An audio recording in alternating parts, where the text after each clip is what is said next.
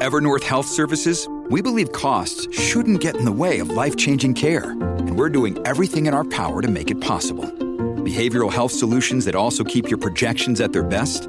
It's possible. Pharmacy benefits that benefit your bottom line? It's possible. Complex specialty care that cares about your ROI? It's possible. Because we're already doing it.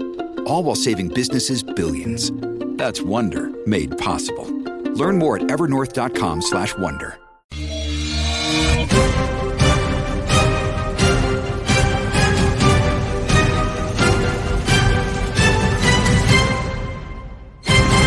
Good morning, crypto. Good morning, warriors. Hello, and welcome back to another episode of your favorite crypto news channel, Good Morning Crypto, where we bring you the most relevant and impactful crypto-related topics from a top crypto research team in the world. I'm your host, Abs, joined by one member of our 3T family this morning. We got the Italian stallion, Mr. Johnny Crypto. We also got the live chat joining us as well, so I'm very excited for today's show. Today on Good Morning Crypto, we'll be discussing how Bitcoin is breaking out, now about to hit $50,000. We'll discuss what's more likely for altcoins, bullish or bearish case scenarios. We're also going to break down a very interesting interview discussing how the US dollar is collapsing before our eyes. With the United States sanctions taking effect all around the world, could that have an impact on cryptocurrencies as well? And with the largest financial firms on the planet in the process of turning digital, we break down the details, showing our community how this next bull run is shaping up to be the greatest opportunity of our era. Our show is available on your favorite podcast platforms like Spotify and Apple Music. And for those of you listening via podcast, our show is live on YouTube Monday through Friday, 11 a.m. Eastern at the 3T Warrior Academy channel. So Johnny Crypto, there's a ton of exciting news that we're going to get into for today. But surprisingly, and we talked about this on the show, XRP is going into a very bullish case scenario. 3 months of bearish momentum took us down to this trading level we are at today. And I think we got a very optimistic 3 months ahead. So we're going to be breaking that down during today's show. But first of all, how you feeling? Thanks for being here. Well, let's be optimistic because we're heading into the weekend. So good morning to all the Warrior Maniacs out there. We love and appreciate you guys for showing up every single day. And I hope you're all excited for the weekend. I'm happy you're excited for Merlin, and hopefully you're excited for the Super Bowl weekend, Abs. So very, very excited. And we had a big WWE heel turn last night for anybody who's paying attention. Not sure what you're talking about there, Johnny Crypto. So you have to fill me in later in the episode, but we already got 214 live listeners joining us. Show us some love, smash that like button, and we're going to start this thing off the same way we always do by checking out the Good Morning Crypto Twitter account. That is at 3TGM Crypto on Twitter. Go smash that follow button for updates all throughout the day. To start today's show, I wanted to show you guys what these assets are doing on the year so far. We've got Solana up 413%. My goodness. Bitcoin's up 118%. AVAX is up 100%. Ethereum is up 63% on the year. We also got XRP up 37% and Cardano trading up 50% on the 12-month chart, Johnny. So I just wanted to point out a little bit of optimism because it does feel like in the recent weeks, people have become bearish. I don't know why. I really don't understand it. The price charts are more bullish than ever. You know why? Because if something's not pumping every single day and people aren't getting rich overnight, nobody's happy, Abs.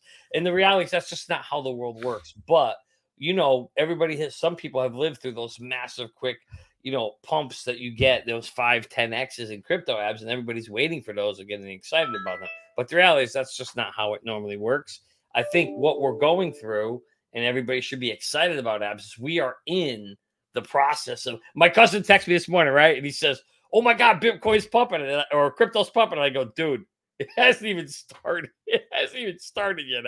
I still think the best is yet to come, but that's my 8 cents. I agree with you. I definitely think it started though. We did a 3x in the last 12 months, and that's what we've been highlighting all throughout this year, Johnny. Is like the pessimism makes no sense unless you're just entering this market or you bought the top in 2021. 90% of crypto investors are in profit right now, and that's why I wanted to break down the altcoins as well. Chainlink is up 160% in the last 12 months. And I think, like you said, the majority of the bull run still sitting in front of us. We already got 230 people here. Smash that like button. And we're going to get into our Merlin market update because we're sitting at 1.77 trillion in total market cap. Bitcoin is 52% dominance. Ethereum is about 17%. We've got Bitcoin sitting at 47,100 this morning. Ethereum, 24.90. Solana's trading at $105. And XRP also trading at 52 cents this morning. There's a token that we brought to your attention last week, and somebody commented about it in the live chat as well. Last week, Johnny, we broke down a story about XLM and IBM. And what were they doing? They were using a stable coin to facilitate on-demand liquidity and a real-time settlement system on top of the Stellar network. So I'm looking for this tweet to identify it. And this was the update that I got this morning. Shout out to this man on Twitter, Moonlight. He said, I don't know if you guys have dove into Stronghold tokens, but Ripple also invested in this token, and it has ties to XLM and IBM. The CEO and CTO are ex-Ripple and ex-Stellar employees, and it's tied to both company ecosystems. Well, just last week, Johnny, I put out an updated tweet, so I'll just have to go to my media and scroll through to find it here, guys.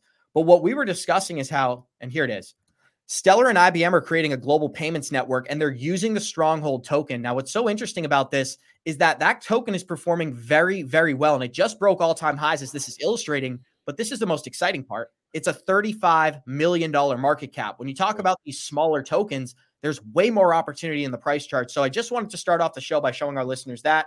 I think it's an important update, and I think everybody should go out and do some independent research on that project.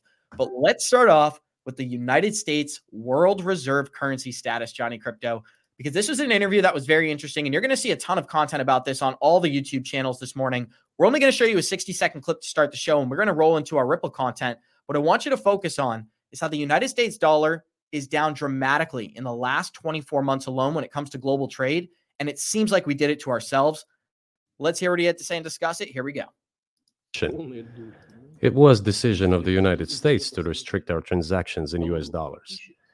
I think it is complete foolishness from the point of view of the interests of the United States itself and its taxpayers, as it damages the US economy, undermines the power of the United States across the world.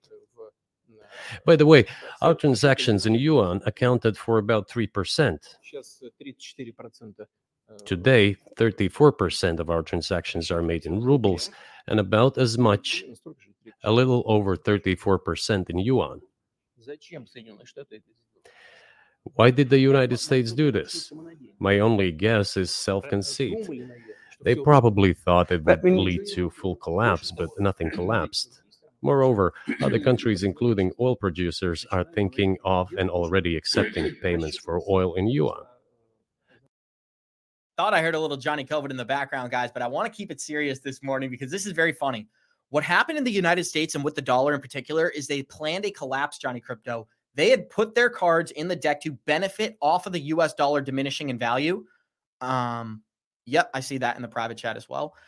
Sorry, I lost my train of thought. Let me know some of your thoughts about the Putin video, and then we'll continue. Yeah, so basically, Putin's spot on. At the end of the day, I don't know if you remember this, but we talked about it on this show, that by the U.S. using sanctions against Russia, we told you on this show that that was going to be the beginning of the kiss of the death of the U.S. dollar. It was only going to hurt us more, because if you're going to cut Russia off and you're going to say we can't use the dollar no more, what do you expect a country to do? You think they're just going to sit there and die? No, they're going to say, okay, you don't want us to trade in your currency. We're going to find an alternative. And that's basically what happened, is they went and found an alternative. We just helped accelerate that. We helped motivate them. He's right. 100% foolish of the U.S., if you're going to mess with a big nation that is well-resourced. Now, don't get me wrong. If you're talking about a smaller country and they don't have resources, it's a different story. But Russia has a shit ton of oil, and they've got something that people want, and they're going to buy it from them. And so if they're going to buy it in dollars, they're going to buy it in something else. It's totally foolish, and it was really the beginning of the end of the U.S. dollar when we decided to do that. And I know people argue and say, well, we had to punish them. Yeah, but maybe there were different ways to punish them, because punishing them that way, at the end of the day, all you did was cut off your nose to spite your face, and you killed the U.S. dollar. Not a smart move at all for the U.S. And what was interesting is what he had pointed out about the collapse of the U.S. dollar is that they had orchestrated what they were considering a total collapse, and instead there was a reorganization from world powers moving into other currencies like the yuan, like the Russian ruble. And I don't see how we didn't take that into account. That's almost idiotic to think that countries and economies that have all the oil, all the resources, wouldn't just create their own currency and their own denomination instead of sitting in this monopoly that we call the US dollar. I'm also a US citizen, so I'm an advocate for the US dollar, but I'm just pointing out some of the obvious flaws here, guys. And we got 308 live listeners joining us. Show us some love. Smash that like button. I want to get into the Ripple content for today, Johnny.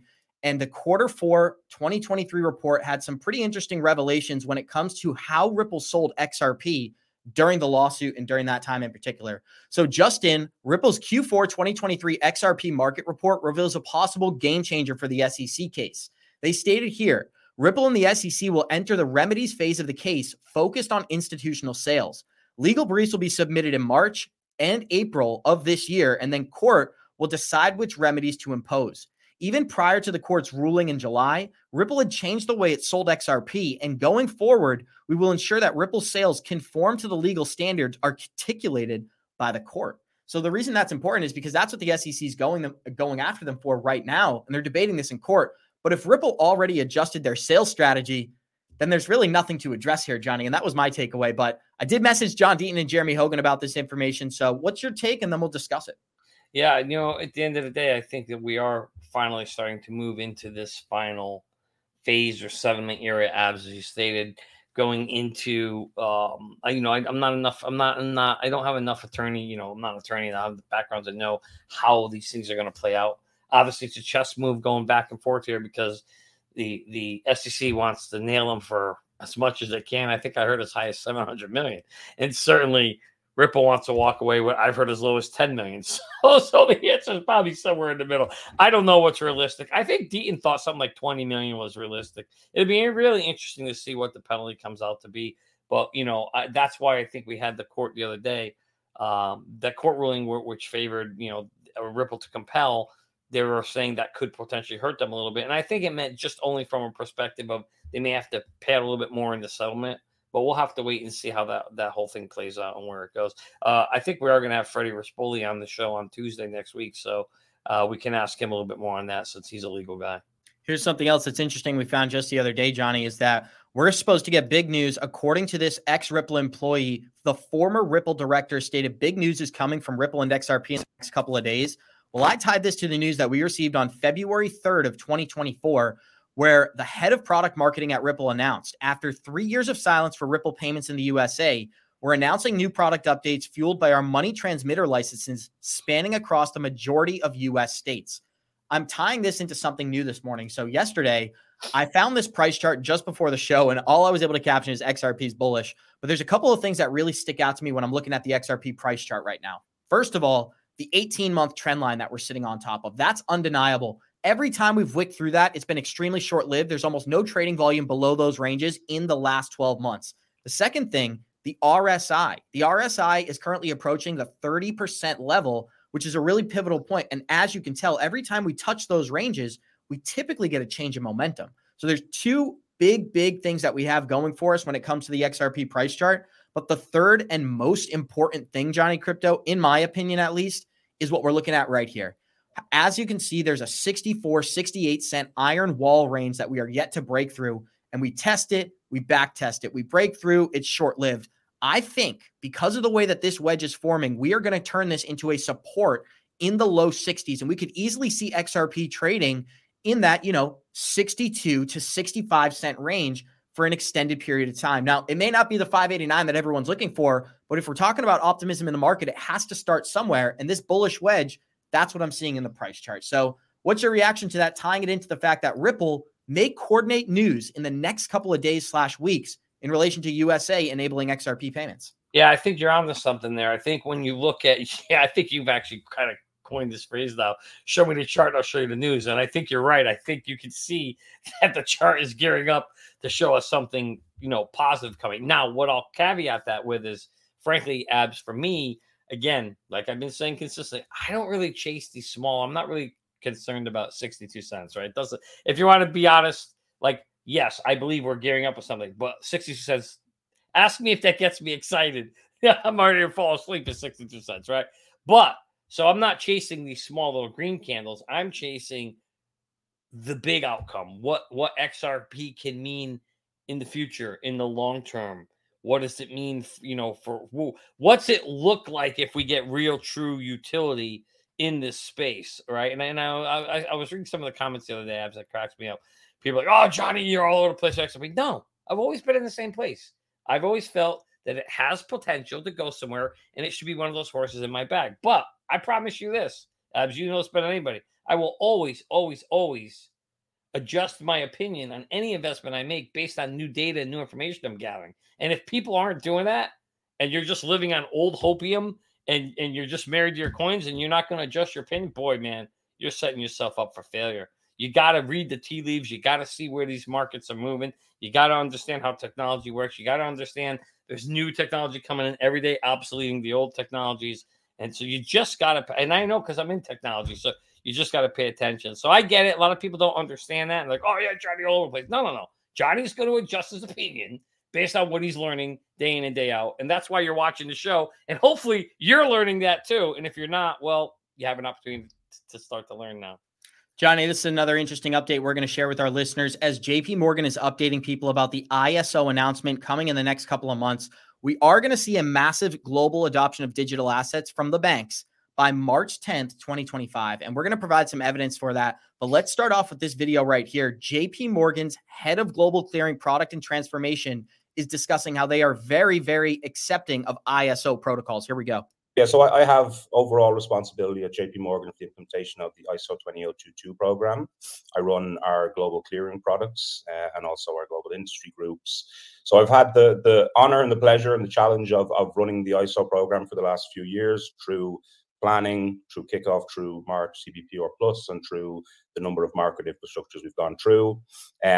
Manage a kind of a global team and a global team of stakeholders from all aspects of the bank, driving towards, making ISO embedded into everything that we do at JP Morgan. And I wanted that statement to be played right there, making ISO embedded in everything that we do at JP Morgan. There was another interesting video, but let's go to this old clip first, because why do we think big banks and companies are going to use XRP? This is a great reason. This is from Emi Yoshikatao, or I'm not sure how you pronounce that. She stated the XRP ledger has been operating the world's first DEX since 2012, and it's an order book format DEX. If the automated market maker is added here by amendment in the future, it is expected that it will become the most powerful DEX of CLOB and automated market makers, dramatically improving liquidity. So these are the types of things that are yet to happen to the XRPL. And I think when many of these amendments take place, whether it's the clawbacks, the automated market makers, we're also going to see smart contract compatibility between the Ethereum network and XRP. So all of these roads are beginning to connect. Do you have any immediate reaction to the JP Morgan clip, Johnny? I think that at the end of the day, there's no surprise that they're going to look to integrate the ISO 20022 standards. That makes sense. I think what happened is people got confused in thinking that automatically meant that they were going to absorb the coins that are compatible with that. That's not how it works. It just means they have the capability of potentially using those technologies. And I think you may see some of that happen, Abs, at the end of the day. But that's, I think you will. I'm not surprised at all to see the world, kind of wrapping themselves around all adopting the same standard. That's actually a positive, bullish thing in the long run for those blockchains that are compatible. Now we'll see, if any of those get picked and how they're utilized. Well, let's provide some evidence right here. As earlier this week, we got news that India is going to look at offline solutions to aid CBDC adoption in rural areas. Well, this video I found last night, and this is an Indian bank talking at the India Fintech Festival. And what he stated is, we're working with Ripple and XRP on their CBDC platform. Let's listen to this brief 20-second clip and discuss it, Johnny. Here we go. We are working with Ripple, XRP on their CBDC platform, and we are consulting small countries, not like India. So they are very advanced. We are already into the CBDC platform. We are consulting small countries as one of the advisory paper submission and everything on the CBDC, how they can move to CBDC. Mr. Solomon Ashok, founder, Cars Fintech, and co-founder and CTO of Accelerate Finance. So please. We are working with Ripple, XRP on their CBDC platform. And I just wanted to play that twice, Johnny, because I think it's so obvious. People often debate, is Ripple developing products related to the XRPL? And is it XRP? It's undeniable. Every time we talk to one of these banks, they talk about leveraging the XRPL for liquidity. This is just another great example. What are your thoughts? I mean, this is an example of the beginning of how technology gets started. Companies start, like he just said, we're working with Ripple on CBDC trials. That's basically what he's trying to tell you. For smaller countries, he said not India, right? You heard him clearly say, not India.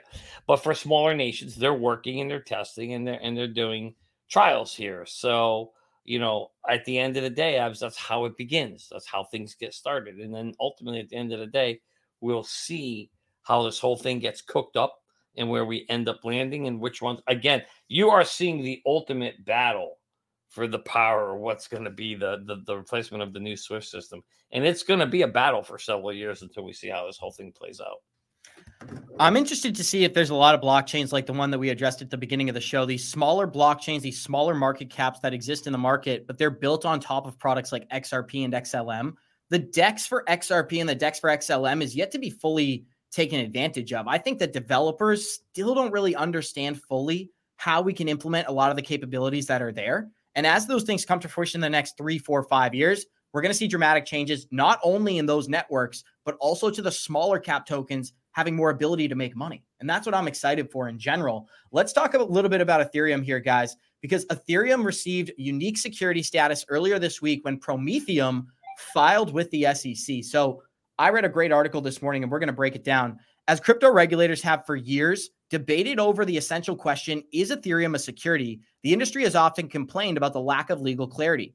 It's been impossible, many have said, to comply with the law because there's not clear exactly what the law is, or rather, how regulators will interpret that law related to something as novel as a you're so funny, Johnny. Guys, we got 377 live listeners here. Show us some love, smash that like button, and comment a 1 in the live chat. Do you believe Ethereum is a security? Put a 2 in the live chat if you think it's a commodity, because that's what we're going to be breaking down right here. While we still don't know, for instance, whether Ethereum whether Ethereum is a security or a commodity, the SEC has breadcrumbed that it's probably a commodity, and that the leading securities regulator is not therefore responsible for regulating the second most important crypto asset after Bitcoin. Think about the irony here, guys. They're suing Ripple for offering an unregistered security, but they're accepting that Ethereum shouldn't be regulated that way. So we already have a little dichotomy here.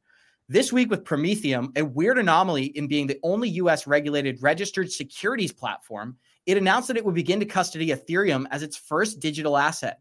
The news is important because it tests 2 key open questions about crypto, specifically in the USA. 1, whether it's possible to comply with the SEC when transacting leading cryptocurrencies. That's huge. And 2, if anyone is finally going to adjudicate on Ethereum's classification so we can all go about building the next generation of crypto. At that point, and this is the most important statement, we will either be proving the claims of its executives that crypto can be handled in the US in a way that appeases the securities watchdog, or we're going to prove the naysayers who argue that it's impossible to meet the SEC's expectations. Very key details there, Johnny Crypto. And I think all this is playing out before our eyes. But the most important thing I'd like to point out is that Gary Gensler hasn't made a decision on Ethereum, but approved Prometheum as a securities exchange to buy and sell this product. So it's very, very interesting. I'd like to hear your initial reaction. We'll continue. Yeah, it's very confusing because at the end of the day, so we're saying Ethereum is, you're hearing Hinman and the SEC said it's not a security. But then you've got this company, Prometheus, who has approved ability to sell securities, and the very first coin they pick is Ethereum, which is not a security according to the SEC, but it's being sold on a site that's approved to sell securities. So you can see the hypocrisy here and why it's a little confusing on what's going on. And that's exactly the problem. The reason I was pointing earlier when you were reading it is there is no clarity, and so it comes down to the interpretation of the people in charge, and therein lies the problem. Because, you could choose to go after something or not go after something. You can choose to call it sufficiently decentralized, which we have no freaking clue to this day what that means, or choose not to call. Why can't XRP be sufficiently decentralized, right? It's just because Hinman didn't get 15 million bananas, for to say that about XRP. So it's like pay to play. It just doesn't make sense, Abs. But, the thing is, you saw yesterday or 2 days ago, maybe it was earlier in the week, Yellen came out asking Congress to come out with some regulation for stable coins, at least. That will help start molding the ball game of what this thing is going to look like. We're going to get a much better feel in the end of the day when we get some kind of regulation that comes out, and we're going to see where the heads of the leaders are. Are we going to get purely just stablecoin? Are they going to ignore crypto? Are they going to ignore all spot crypto? Or are they going to put some blurb in about spot crypto? Or are they going to not, how they choose to define it in that document or in that regulation, if they do something with the stablecoin, will be very, very interesting in an indicator of which way we're headed. And I'm not going to speculate. Let's just wait and see what comes out. This is the video that Johnny Crypto was just referencing. So I'm going to play this very brief clip and we'll discuss it. But Johnny, something else that's important to identify is that when people talk about the centralization of an asset, we often focus on who owns it, right? Oh, 70% of Ethereum is owned by consensus. There's a second aspect of decentralization, which is how many validators are on the network approving transactions. Because if you can control those validator points, you can easily centralize a network. And I think that Ripple has a great case, not only for the validators, but for the ownership as well, because the escrow, it's not touchable. We'll talk about the smart contracts and all that's going to come into effect over these next 12 months. Keep in mind, we should see an American, not only the resolution of the SEC case, we should see American companies using XRP in 2024. But first, it's going to start with updates like these. Here we go. And Congress should pass legislation to provide for the regulation of stable coins and of the spot market for crypto assets that are not securities. Boom. And I want to focus on that last sentence, crypto assets that are not securities. Well, just in July 13th of 2023, we identified in court that Ripple Labs, aka XRP, when sold on a digital trading or via trading algorithm to the general public, the token was not deemed to be a security. Very important to note because there's only a couple of assets right now that have that statement. It's XRP and Bitcoin's a matter of opinion. So it really is XRP here, Johnny Crypto. I just want to hear some thoughts. No, I don't think Bitcoin's a matter of opinion. I think Gary came out in front of Congress, if you remember, in front of the which committee was that McHenry runs, and he literally said Bitcoin is not a security. So we basically have, and the way she said it was very vague. She said non-security coins. Well, basically we have two. You got Bitcoin and you got XRP. Everything else we have no clue. So I wish she would have really just said that rather than leaving it ambiguous to say. She basically said we need regulation around stable coins and we need regulation around non-security coins. So basically, she's ignoring the whole entire altcoin and spot market coins. That's a huge. I mean, basically, she's talking about two coins. She's saying we need regulation around stable coins, so Tether, USDC, right, all those, and stability or regulation around Bitcoin and XRP. Well, what about the other 12,500 active coins in the market? What are we doing about those? We're doing absolutely nothing. And that was my point earlier. It'd be very interesting to see if we get any language at all about those other 12,500 active coins, or are we still sitting here in ambiguity and leaving it up to the SEC to decide, which is not going to be a good thing. And I think something else that's important to understand right now is that companies, when they understand how much money you can make in altcoins and these lower cap trading coins, they're going to come over. We heard that from Raul Paul 6 months ago. When companies they're moving into Bitcoin because they're about to make some money. That's really what it comes down to, Johnny Crypto. If they thought they were going to lose money on these assets, they wouldn't be excited about passing regulation or adopting them at Fidelity and BlackRock. We're going to see the exact same thing for Ethereum. We're going to see the exact same thing for XRP. It's just us trying to figure out when that's going to take place. And that's what kind of we're debating right now. But we got 406 live listeners joining us. Show us some love. Smash that like button. And Johnny, there's another important detail that we got to reference this morning, because not only did the Ripple provide their quarterly markets report, this was a very interesting connection I found when doing a little bit of research. So Google, yes, Alphabet Inc. and the company Google own stake in Ripple, the company. Back in 2015, we just figured out that through a venture capital firm called Google Ventures, they invested an amount that was undisclosed, but less than $30 million into the company. Tell me, Johnny, you always say it's about having horses in the race. They don't have to touch these things. Maybe they invested in 7 of them. Maybe they invested in 10 of them. They went into Algorand, Cardano, give me a couple others, Stellar, HBAR, XRP. But what's important is that they identified Ripple as a key player in this market, and they wanted to profit off of that knowledge. I'm not necessarily saying they were going to use Ripple's products, but they at least wanted to understand what was going on there. And if they were going to be a success, Google was going to have a small part of it. So I thought that was pretty interesting, and we're going to continue with the show. But what you have to remember, Abs, is these are technology companies. Technology companies have to always have to keep their finger on the pulse of the markets. Technology markets are where they're going. They always have to make investments in future technologies, or they get left behind, they get obsoleted. Smart companies don't make those mistakes. And companies that are flush with cash, like Google, no surprise that they're going to place bets here and buy a little bit of Ripple, buy a little bit of this, buy a little bit of that. that's no surprise. You would expect them to do that. And for them, $30 million, I mean, or maybe so under 30 million, so maybe it was 10 million. That's like you dropping $5 out of your pocket, right? Like for them, that's peanuts. Like, oh yeah, that's like they carry that around in the pocket change. Here's what's important though. And I even put that in the thing. I said, although it's a drop in the bucket. So I used the same analogy. What I think is important is that they weren't even in the process of becoming a public company, and Google reached out, identified, and then bought stake in the company. We know that in the last 12 months alone, I think Ripple's IPO evaluation has tripled. So imagine what it's done in the last 8 years. They were probably buying into Ripple at $100 million evaluation. If they gave $30 million, that could be a huge chunk. And now I'm realizing as I'm saying it out loud, that's too small of a number. They probably paid a much higher evaluation. But what I think is more important is that they own a big chunk of the company from 2015.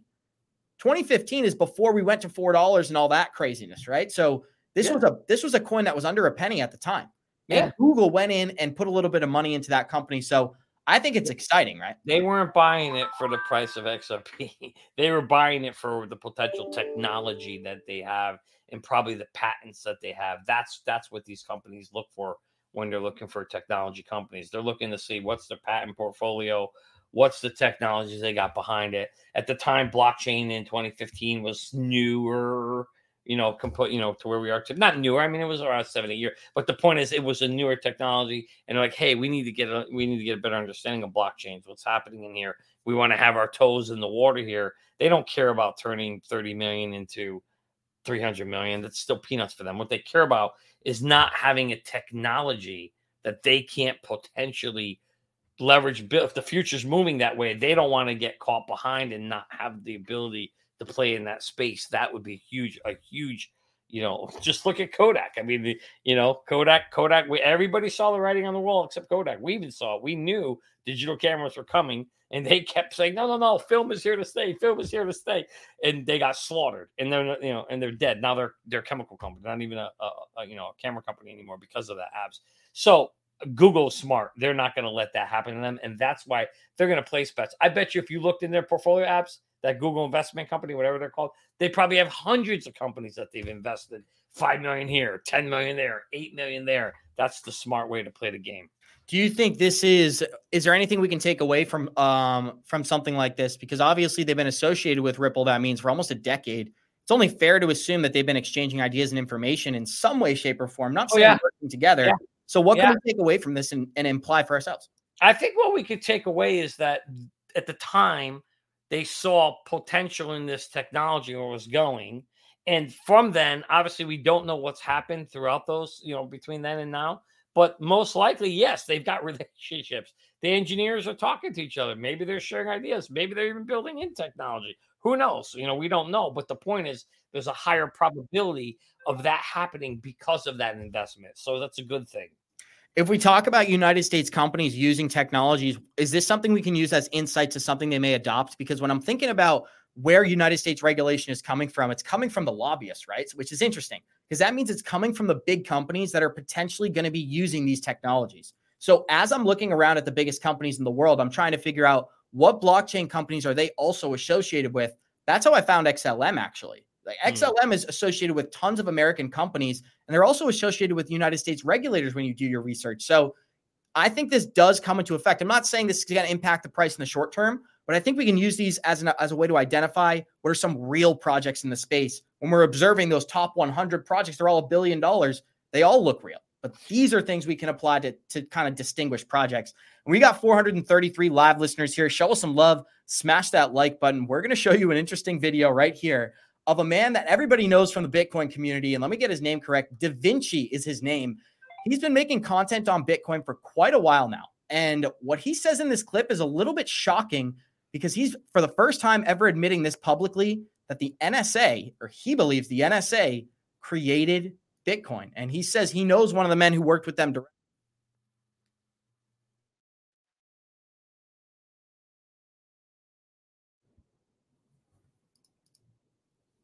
Of course, we're getting tech issues here. Give me a second here, guys. I got to refresh the page on this one. Yeah, while you refresh it, basically, it'll be very fascinating to see what the scoop is here. Oh, there we go. So I'm going to ask you some things that I've heard. Was Bitcoin created by the CIA? And since you were early mining it, are you in the CIA? Well, if I was in the Come CIA, clean on London Real. First off, yeah, I'm Canadian, right? And I was born in Trinidad. Perfect so. cover. Right? If you were Russian, it'd be even better. Okay. So yeah, unlikely. That I work for the CIA. Now, I was there when what was his name? Jesus, Andreas? No, it wasn't Andreas Antonopoulos. It was somebody else. It was another person who was working closely with Satoshi, and the name has not Roger Ver. No. Okay, somebody early on. Yeah, exactly. I know one of those guys. He went to the CIA office to explain what Bitcoin was, and everybody was freaking out. I remember back then. When was that? It was back in 2011. Okay. And that's when Satoshi said, "Okay, no, I'm out." Okay. All right. So was it created by the CIA? I don't think so. Okay. I think that based on what I learned about the source code, it was created by somebody in the NSA. Really? And the evidence of that is the randomizer. What was quite interesting about the randomizer is that a computer has a hard time making up random numbers because it's exact. From my early programming days, you have like a seed, but it's hard to actually make it truly random. Yeah, right? okay. And so there's lots of code or actual people have come up with some methods that produce a random number, true random number from a computer. And so there's lots of a certified method that's stated that they don't have any backdoors. They've been checked and rechecked, and they're certified to not have any backdoors. Yet Satoshi didn't use any of them, all the certified methods. He used this obscure method, which wasn't certified. And a lot of developers scratched their head until Snowden, when he released that, oh yeah, the NSA had backdoors to all the certified randomizers. With enough data, they could actually reproduce the random number that you actually chose. Okay. Does that mean they can they can break codes? Technically, they can break all the security. Get your Bitcoin. Get your Bitcoin, basically. But Satoshi chose the one randomizer. They didn't have a backdoor. How is that possible? Did he get lucky? I don't think so. Okay. I think that's a great case, Johnny. I'm not going to lie. I've heard a lot of compelling cases for who's Satoshi, and we tracked him down. I think that's one of the most logical explanations I've ever heard, because think about it. Who controls the tech industry today? Who controls San Francisco? We know who controls San Francisco, but I'm going to give you the open floor and we'll discuss it. What was your initial reaction to his whole case and the fact that you can tie the government to Satoshi, but you can also tie it directly to the code? When you look at almost any technology that we're using today, us as consumers, it was almost all of them were created by the government early on. Computers created by the government, phones created by the government, internet created by the government. You know what I'm saying? So there's no shock for me anyway, zero shock to hear that, CIA, NSA, whoever you want to call, created Bitcoin. No shock whatsoever. I actually expect that, because there's, you have to understand that when you're trying to research and do these types of, bringing new technologies into space, that costs money. Companies can only spend so much money on research in so many years before they say, okay, we're going to give up, we're going to go invest elsewhere. Governments, however, on the other hand, have an endless supply of money. That's why most innovations, happen through governments after 10, 20, 30 years of developing something, because they can continue to do it, because they got nobody to, there's no shareholders beating on them saying, hey, where's my investment? What's going on? Why are you spending all our money? Nobody's keeping account of where the government's spending money. And that's why a lot of innovations come from the government. And that's why there should be zero shock to anybody to find out when we do someday that Bitcoin was developed by the government. In fact, I will be shocked if we find out that it wasn't developed by the government. I'm not shocked by this at all. And this is more evidence here, Johnny Crypto, because think about this. Just 4 weeks ago, we had spot ETF products approved in the USA. Well, as of this morning, BlackRock and Fidelity alone hold over 151,000 Bitcoin worth $7.1 billion for their Bitcoin spot products. If you think BlackRock and Fidelity would invest in a unknown creator, right? It's just like the ties are just so obvious. Yeah. Of course, guys like Larry Fink are going to figure out who has 1.2 million of these things sitting in their wallet before they invest all of their company's assets into these types of assets, right? Tokenization is the real crypto narrative, but this is how you get people's foot in the door. Decentralized, very safe, inflation averse. This is going to go up as the dollar value of your dollar goes down. Then you begin tokenizing their houses, their cars, their deeds, their ownership. Before you know it, 17, 20, 25 years later, you're sitting in an environment that's dominated by blockchain technologies. And that's why companies like PayPal, and we're going to show you this article as well, are getting ready to offer an offline payment system. We've seen Ripple develop something very similar as well, where these are proximity-based payments, meaning if I don't have service on my phone and the internet's off, but my phone is charged and me and Johnny are standing next to each other, we don't need the internet to transfer our assets. That is going to be so key in convincing the public to use these things, because we even see it in our live chat. What's the number one question we get? Well, you can't use crypto if the internet goes out, right? What was it? And another one of the biggest narratives of 2020 was the EMP attack, the global power outages. So like, these are just narratives that they throw out, kind of like nuclear war, right? It's always like worst case scenario. You're not supposed to say nuclear. That's like one of the things you're not supposed to say. But the reality is that it's kind of a fear-mongering technique. The power going out globally doesn't positively affect anyone. The people who are in charge of the world today don't want to lose that power. And so if they collapse the system into total chaos, then it restructures itself from the bottom up. That is not what the global elites are trying to do here, guys. But sorry for getting sidetracked there, Johnny. I just think there's a lot of interesting information going on here. And when we talk about the possibility for offline payments, that's another step in the evolution of this market. So yeah. And I have to pull this up because I think this is a fantastic quote by X right here. So smart. I want to read this for people listening. He says, credit card was carbon paper swipe with a manual signature. Then it switched to chip tech. Now it's just tap. And tech takes time to evolve to reach mass adoption. This is 10 years early. Spot on, my friend. You are 100% right. Technology does take a long time to happen. I remember when the first credit cards came out, apps, it was in the 80s, and we're like, what the hell are these things? And then in like the mid 2000s or at maybe 2010 when you started to get the chip in them. And now, of course, you can just tap. So the reality is you're starting to see the evolution, how this technology takes time. It's going to take a long time before all of this actually comes to fruition. But we're in the beginning of seeing these, the XRP becoming, for example, taking a bigger role in the place of payment systems in the new quantum financial system.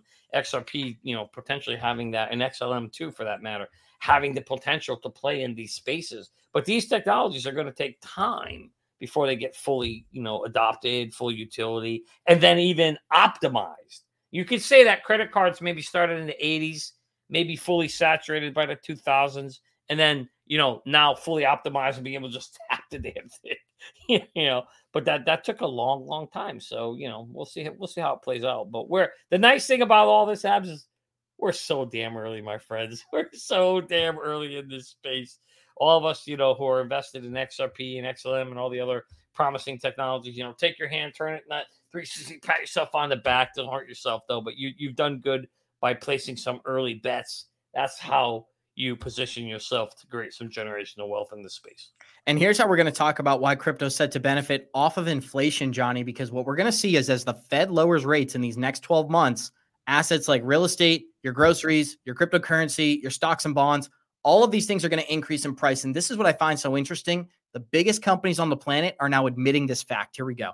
Right now, as we speak, inflation adjusted, there is no economic growth in the world, I would say. And that's a pretty disappointing state. In fact, the developed world may have negative economic growth. And so in a world like that, we need a new input. And so that's why I'm very optimistic about AI being that general purpose technology that drives economic growth.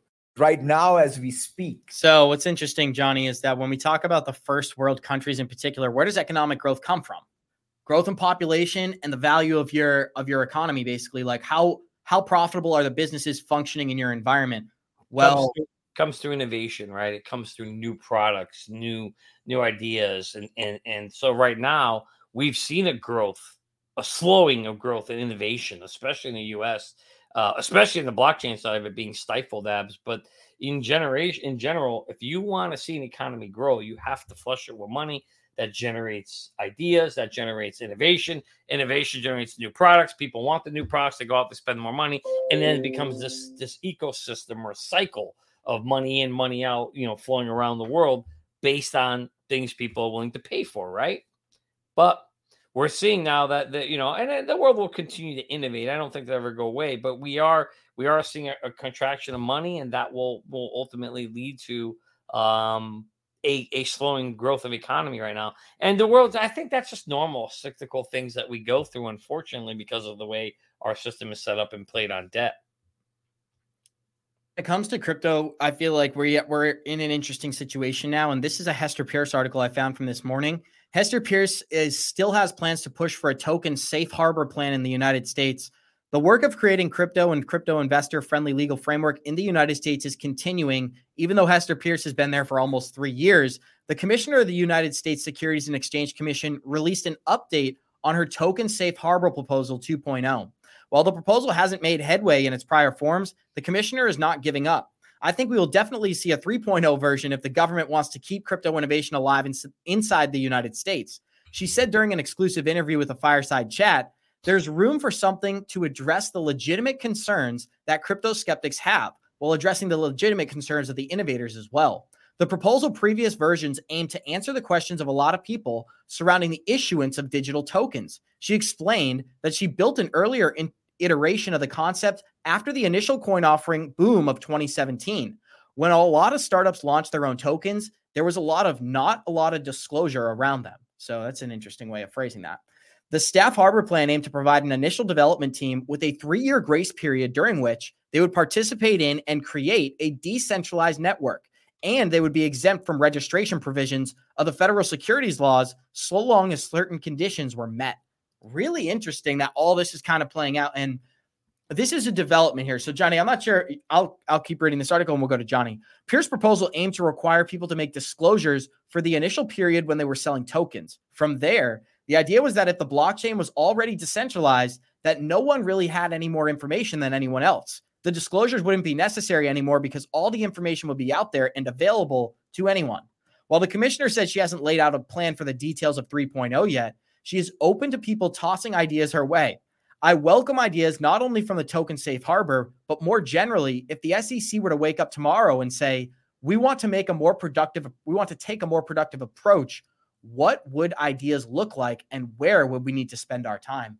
Well, they should probably check their X account because I think people are giving their input every day, Johnny Crypto. But floor is yours on these safe harbor laws. I think it just highlights how quickly even SEC commissioners are admitting we're at a point where innovation is taking place. It's in Asia. It's in the UAE. Now America's kind of sitting on the sidelines and debating the nuances of this technology. The fact that Gary Gensler controls this market, he's got such a strong grip on this entire market, it's undeniable it's going to have an impact. And I think Hester Pierce is acknowledging it in this article. What are some of your takeaways from the whole proposal and the safe harbor plan? Gary Gensler has no grip on this market at all. Gary Gensler is a puppet. I will continue to say it. The administration who put Gary Gensler in his place has a grip on it, and they have decided that this is how they want to play the game. Now, let's see what happens. Let's see if do we get a new administration in 2024? Don't know. And B, thank you, Joey. Love you too, brother. Italian paisan. And then let's see in 2, so number 2, Abs, if we do get a new administration, what's the sentiment now around crypto? Are we going to see a change in it? And that's always going to depend on who is running, where the orders are coming from. Let's face it, Gary just has a boss. Gary's a smart guy. Gary understands taught crypto and blockchain technologies at MIT. He understands it fully. And if Gary was told, hey, go innovate, go make this thing happen, he would be going to make it happen. But he's not told that. Instead, he's been told, squeeze this thing down. We already know. I mean, it was leaked out. Operation Choke Point. Gary's mission. Think of Gary like this, Abs. Think of Gary as a general. And he's been told you're gonna launch a mission, Operation Choke Point. That's what he's doing, right? And I get why we all say, okay, Gensler has power, but he really doesn't. But nonetheless, she's right. I like how she said in that statement you had there, and I don't remember the exact words because I don't see it, but she said something along the lines of, if we wanted to make this work, what would that look like? That is the right question to be asked. And then if that was the sentiment, you would see the people in power, Gary and all those people, coming up with the solutions to enable that. But we're not there yet. That's not the mission. Let's hear what John Deaton has to say about Gary Gensler, because he disagrees with you, Johnny. He thinks Gary Gensler is the problem, and he gives a short explanation. Yeah. Yes. The first thing is getting rid of Gary Gensler. And once we get rid of Gary Gensler, if we get someone in that says, listen, we want to be, pro-business, pro-investor, but pro-business and work. It's not that difficult to say, here's a framework. This asset class, we can't apply 1934 Securities Act laws to this modern day technology. So we come up with a framework and say, if you meet these markers, it's a commodity and it's going to be governed by the CFTC. If you don't meet these factors, then it's going to be deemed a security governed by the SEC. It's not that difficult to do. And if we get some smart people, which this industry has, we could solve this just like that. Once we get.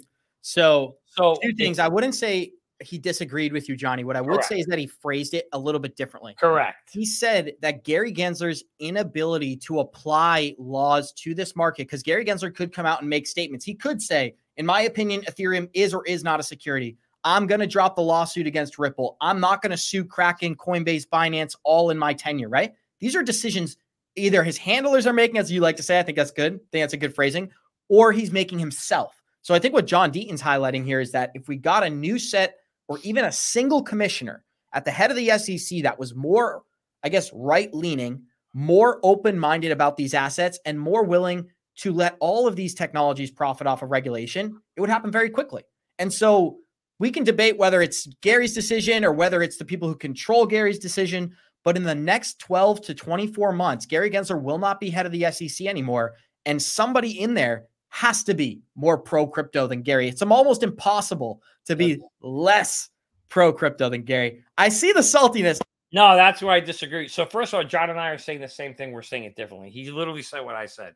He said, we need somebody in there that's pro-crypto. That's exactly what I'm saying. The only difference is he's just saying he thinks it's at Gary's level. I'm just saying, no. It's the level above Gary. But we're saying the same exact thing. We need a pro-crypto agenda. Then whoever you put in that seat is going to do the job. And so what I'm telling you, and the reason why I'm disagreeing with you on your last part of your statement, is you're saying, well, if we get anybody in there, there'll be more pro-crypto. No.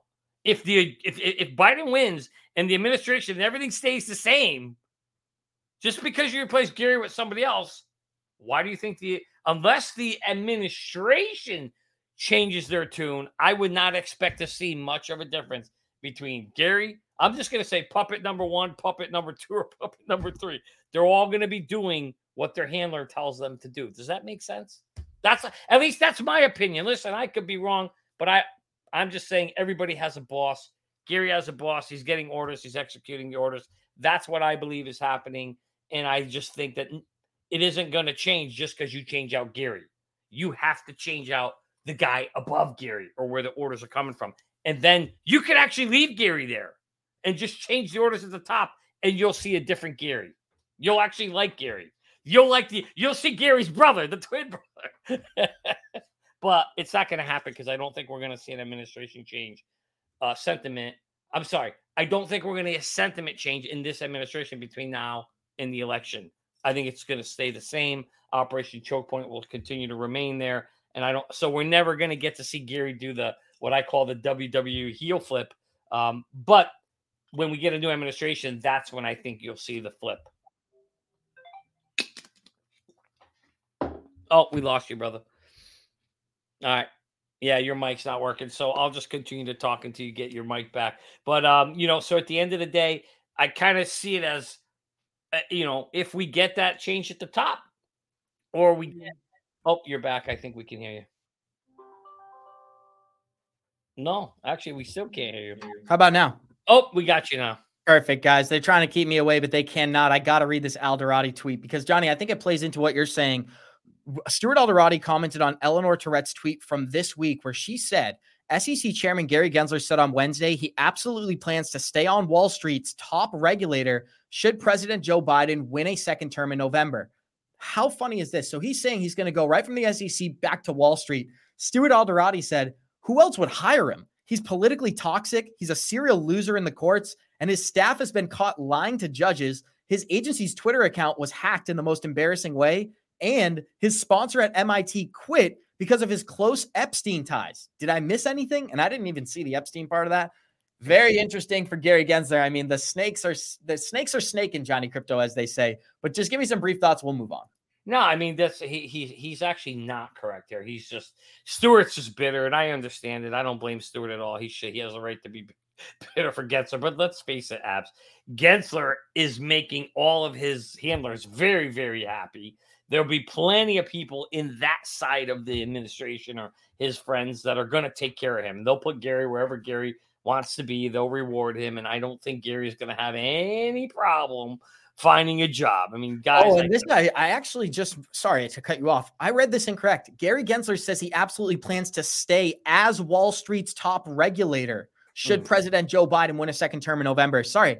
I thought he said he was going to Wall Street as a top regulator. So I think he says here, says Wednesday, he absolutely plans to stay on as Wall Street's top regulator, not going to Wall Street. I see how you misread it. Wow. But regardless, the point is, I'm sure he'd love to stay in the role, and I'm sure he'll execute whatever his bosses at the top tell him to do. But the reality is, let's say if Trump ends up getting a nomination, Trump wins, and that administration comes in, I'm not so sure Gary's going to be wanted much longer. We'll see. I mean, either one or two things are going to happen. It would be so fascinating to see if Trump wins, right?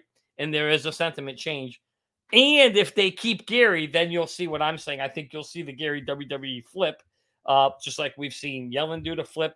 We've seen Larry Fink do the flip. We haven't seen Jamie Dimon do the flip. Kudos to him. He still holds his heel roll. I want to see if Jamie's going to make the flip. But, at the end of the day, until we get some change there, I'm sure if Biden wins again, which I don't know if you saw the news last night, they're talking that his memory's not even there no more. So who knows if he's going to run? I don't know what's going to happen there. So we'll have to see what happens. Is that really breaking news? I mean, it's breaking in a sense where it's a fit. Now, hey, Abs, we needed the medical community. Guys, newsflash: the sky is blue and the clouds are white. This is breaking news on Good Morning Crypto. Also, Joe Biden struggles with his memory. Let's throw that in there. Oh my God, we're stretching the truth now. Oh my God, we're seeing it. No, but anyway, the reality is, let's wait and see what happens. It'll be fascinating to see how this whole thing plays out. Obviously, Gary loves his role, wants to stay there, but the reality is, if we get an administration change, I don't think Gary's going to get the chance, and that's unfortunate because I want you all to see him do the heel flip, but I don't think it's going to happen. I think instead he'll get fired, and then we'll see. Hopefully, Trump won't bring Clayton back, though. We don't want to see Clayton in there either. That's a good point, Johnny. And we got 412 live listeners here. Thank you for being here on this Friday. Show us some love. Smash that like button. And these are results of the live chat poll today. Let me just pull these back up. Bro. I'm sorry. I'm trying to hit the. For the record, Johnny Crypto is never allowed to touch the live chat. But which event is more likely to occur first? Bitcoin reaching 70K or XRP touching $2? Our live chat voted Bitcoin. 57% of our 339 votes voted Bitcoin touching 70,000 is going to happen before a $2 XRP. My goodness, the community is growing up and changing before our eyes, Johnny Crypto. It's really amazing. If we had ran that poll 6 months ago and I put 589 or 70,000, we'd have a lot of people voting 589. Now we can't even get $2. But I actually really like, and I want to give a shout out to the maturity of our live chat. The fact that they were having like these realistic expectations. I'm sure many people are super bullish on XRP, just like myself, but I don't want to miss out on opportunities because I become too pigeonholed on a specific project. So congratulations to our listeners for identifying. Let me tell you how you avoid missing out on opportunities, Ab. So while I'm talking, you can go pull it up. Make sure you have an exit plan, my friend. There you go. And there you go. And so, you're right. We do potentially have a bull run coming. And we may see a 70 and we may see a $2 XRP, maybe even a $20 XRP. Who knows? But you better have an exit plan set. It was pretty cool that yesterday I got a text from Merlin and said, "Oh, by the way, your target was in 5%. Bitcoin was close to within 5% of one of my targets. It's pretty cool because we built in pre-alerts or early warning notices. If you haven't enabled that, make sure you go in the app and enable that. Do it through the settings, guys. It's pretty cool. But I know we're short on time. I just want to say, have an exit plan apps. Click on the link below so that you can get your free 30-day trial. We will also be, very excited. We'll be announcing later this afternoon. We will be sponsoring an event that's pretty exciting. So we'll talk about that a little later this afternoon, Abs, as well. We're excited, Johnny Crypto. And remember, guys, just because we're saying to take profit doesn't mean we're telling you to sell all your assets. We're telling you lock in a little bit of profit on the way up because we've been through this before. These assets are going to 10x and then they're going to collapse shortly after. So take advantage of the profits while they're there. We got 408 live listeners joining us. Show us some love. Smash that like button. And thank you to each and every one of you. We're wishing you an amazing weekend. And like we always say, Warriors, rise. Get your shit